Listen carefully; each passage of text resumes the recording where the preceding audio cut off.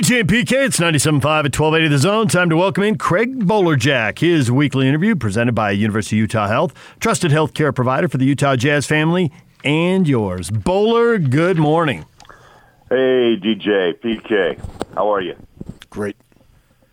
Bowler, I think we have been impressed, maybe a little surprised, but not too much. Don't oversell that. At the Jazz getting on this 6-game win streak. I guess not surprised that they've had a 6-game win streak. If you said at the start of the year, do you think the Jazz will have a 6-game win streak? A lot of people would have said yes. But it's succumbed so quickly and so easily after a rough patch where they lost 2 games in New York. They could have won either one or both of them. I think that's what people thought when those games tipped off. Right. And then it didn't work out that way. I don't want to say it's as easy as flipping a light switch because it's not, but it does seem like it happened pretty quickly. Any explanation for what brought it together and they went from, how could they lose those games in New York like that, to, wow, they look awesome? How did we make that turn so quickly? That's really, it's what I heard, from everybody. I can't believe it. New York, what happened? We're really not that good. But yes, all of a sudden, you said it, the light switch turned on. You know what? I always say from my chair, but from my observation, it's just you've got balance. You've had defense that started all this, and then the 3-point shot of the offense, and then of course you get the debate of, does defense start offense or does offense start defense? It's really a combination in my book, and you see the energy that comes from that. And PK, DJ, honestly, I'm still amazed of just the power of the 3-ball and the energy that it brings. You get it when you start it early, and I think that's been a key here too, is that the Jazz have been able to start games, I think lay the foundation of dominance and also just the tempo that they're running with. There's a lot of pieces to this moving part, but Conley, comfortable. Donovan starting to really find, his groove in his 4th year. And then Bojan, slow start, the injury, I think working through it mentally and now finding his comfort level and his confidence. And all of a sudden, too, the bench has played a big part during this streak as well. Clarkson's, has just been a dynamic player. And George Niang, that's a name that struggled, right? In the first 6 games of the season, you wondered what was up. He went through what he told us, a little meditation, and all of a sudden he's been a spark as well with Favors. So it's really a combination of all of this. And this team just seems to be, balanced, confident, and that's what what you have to have. Plus, they're healthy. Joe's back after sitting out 4 games with the sore Achilles, and he didn't miss a beat the other night against the Pelicans. So when I look at this team this year versus last year after 10, 11 games, I see significant differences, and I think I can pinpoint as to why it is. And maybe I can't pinpoint as to why they lost those couple of ball games in New York, but I can pinpoint why it is better now. And I look at it because it's basically the same cast of characters. You just added or re-added Derek Favors. Not added, but re-added. Everybody else is literally the same. And Donovan, you can put him on any team anywhere on the planet, and he's going to be a star. So it doesn't really matter with him. But I look at Conley, all right? Yeah, you already used the word that I've been using all along. He's just simply more comfortable. And I think that's what it boils down to, is that guys are more comfortable / familiar with their roles. Joe Ingles last year coming off the bench, and he said this. I asked him this very question. He acknowledged it. Last year, after had prior been starting, then he's in a new role. Well, now he's not in a new role. He's in a role that he already was in. So you add to that comfortability factor, and then you look at Bojan, obviously all sorts of familiar with what he needs to do. And I think last year at this time, maybe I'm misremembering, but Niang was sort of in and out as far as playing time. Well, now he knows, hey, he's probably going to get 15, 16 minutes, and you're going to get an opportunity to do your thing. So just the familiarity of everything compared to this time last year has led to a team that compared, even though they're the same guys, is a lot better. With Niang too, PK, remember Jeff Green and Ed Davis. Ed was finally, right. Put to the bench, and that allowed Tony Bradley to get minutes. But Jeff, his departure really allowed George Niang to know his role. Great point. And now he's had 4 consecutive games in double figures. And you know what? When you realize, I think it point's well taken, when you realize what your role is and the minutes that you're going to get instead of spot time and maybe cleanup time, but you're actually going to be a major player in rotation minutes, that makes a big difference. And then getting back to Mike Conley, Thurl and Matt and I have talked a lot about that. It's an amazing thing to see a player who totally gets that it doesn't have to be the Memphis guard that he once was for 12 years, that he understands that Donovan will take the ball, bring it into front court, the same with Clarkson, the same with Joe at times. And so I think he gets it. He doesn't have to be the trigger man 24/7. He's off ball quite a bit, but when he is, running the show, he just gets it. And you look at his assists and you look at his shooting, and his 3-point shot too has improved incredibly well.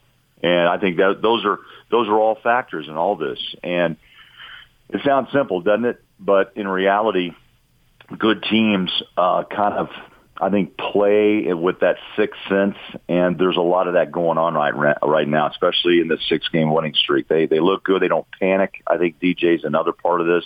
They may get, this league is a game of runs, and we've seen that a lot. And the Jazz have built leads. They've let some of them fade, but yet they don't panic, and they're able to build them back and win games, and especially on the road. I mean, they're trying to establish, and they can with this homestand, establish home court dominance.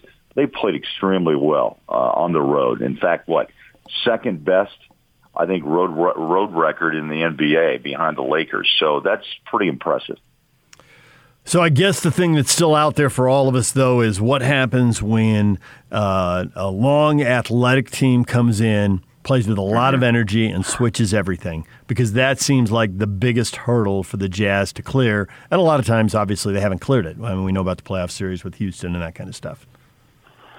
Well, is this the conversation where you finally play Rudy and Derek Favors, together for more than just spot minutes, but actually would Quinn see the matchup, and would he actually make a start, or would you make a quick substitution to negate that? DJ, that's a great question. We're going to see it. The Lakers obviously are a big team in that regard. Philadelphia, the league is, I think, still kind of trending to just what the Jazz are doing, and that's pace, and really you take the numbers off every player, not a point, not a shooting guard or a forward or what have you, except for Gobert, who's obviously a true center.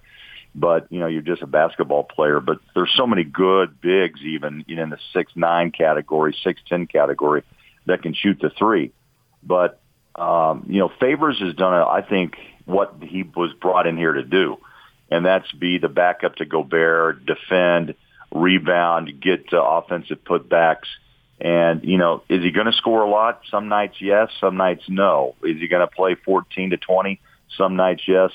Some nights, no. But I think he is the key moving forward, especially when you start playing more Western Conference teams. And there's a couple of teams with bigger lineups, and Faves, I think, is going to play a role in that. When do I start to worry about Gobert regressing at the free throw line? Well, how about now? He has regressed, and I don't know. Yesterday was a day of do what you need to do day. That's kind of what's going to happen throughout this year with the short schedule or the short days off in between these games, when players can go in and work on what they want to work on. But PK, as you guys know, DJ, there's a mental part of this, and you start to lose that first of two. The front end shot seems to be, the one he's missing. And then, of course, it can cascade down. And last time I checked, around 48, 47%. And he was a 62 or 63% last year. So that's a drop-off. And that, he's going to be fouled, too. And that's something that, again, when he was a younger player, the Hackett-Gobert, kind of discussion that was made, and he kind of was able to quell that with pretty good free throw percentage. He's going to have to improve that. There's no doubt, because he's going to find himself at the free throw line a lot. Why? Because he plays at the rim, and players are going to put him to the line. That's just the way it is. So he's going to have to improve that. And that's kind of stuck out a little bit, in fact, a lot right now. So it would be a big step to take, but it's a step that might be necessary at some point. Favors can make free throws. Is he going to have to close close games? Well, you know what? You brought up a point that hasn't been discussed yet, but at times, it's something we saw when Derek was here the first time, and it caused Rudy to question, why and what was going on. But, when you are going to be fouled in critical, tight game situations, those are decisions Quinn is going to have to make again. We saw it before. PK, I believe that was a discussion point you guys had, and we talked about it 2 years ago when those two were still playing before the trade to New Orleans. So, I guess we'll sit back and see. It's going to be up to Rudy to reestablish again. I don't think there's any panic. Quinn's not the one to say that or ever indicate that. But yeah, in tight game situations, it could be an issue, and that's where Favors would come in and be a more confident free throw shooter. And we saw that when he was here the first time back. I think Denver is not nearly as good as they were last year. I think they lost some critical components led by Grant, and so they've slipped. You saw them the other night. What do you think? No, I'm with you. I mean, Torrey Craig, was a defender and a good player, and Jeremy Grant, right? Those are two, I thought, big pieces that they did not hold on to. And look, Jokic is one of the most interesting talents that you can find in the league, with passing, rebounding, three-point shooting, and what led when we played them was leading the league in assists at over 10 plus a night. That's incredible for a 7-footer to see the floor that well and get his teammates involved. But yeah, there seemed to be a gap that the Jazz, what I'm seeing, has a second unit that is not losing leads, and if they have, they're able to rebound, PK. And what I saw with Denver was the dependence on those two, Jamal Murray and Jokic, is so extreme.